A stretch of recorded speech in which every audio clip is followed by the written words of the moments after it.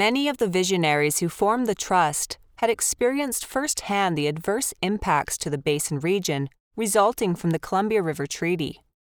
Rather than dwelling on those negatives, they chose instead to look forward, and in doing so, they empowered residents to create a better region, one that would be influenced by the dreams and aspirations of all basin residents.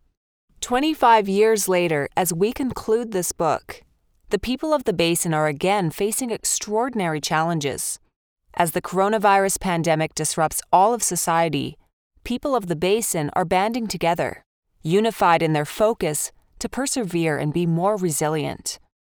In partnership with the Trust, basin residents have made tremendous strides in improving social, economic, and environmental well-being in the basin.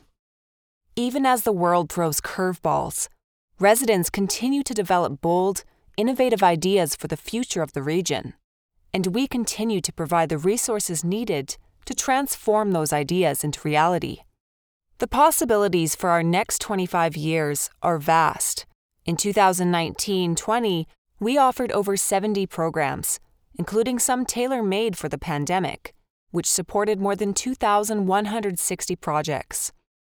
If our past is any indication, these numbers will only continue to rise. With this support, there's no limit to what the people of the basin can achieve. Residents old and new often speak with conviction that their children and grandchildren will inherit and benefit from the Trust.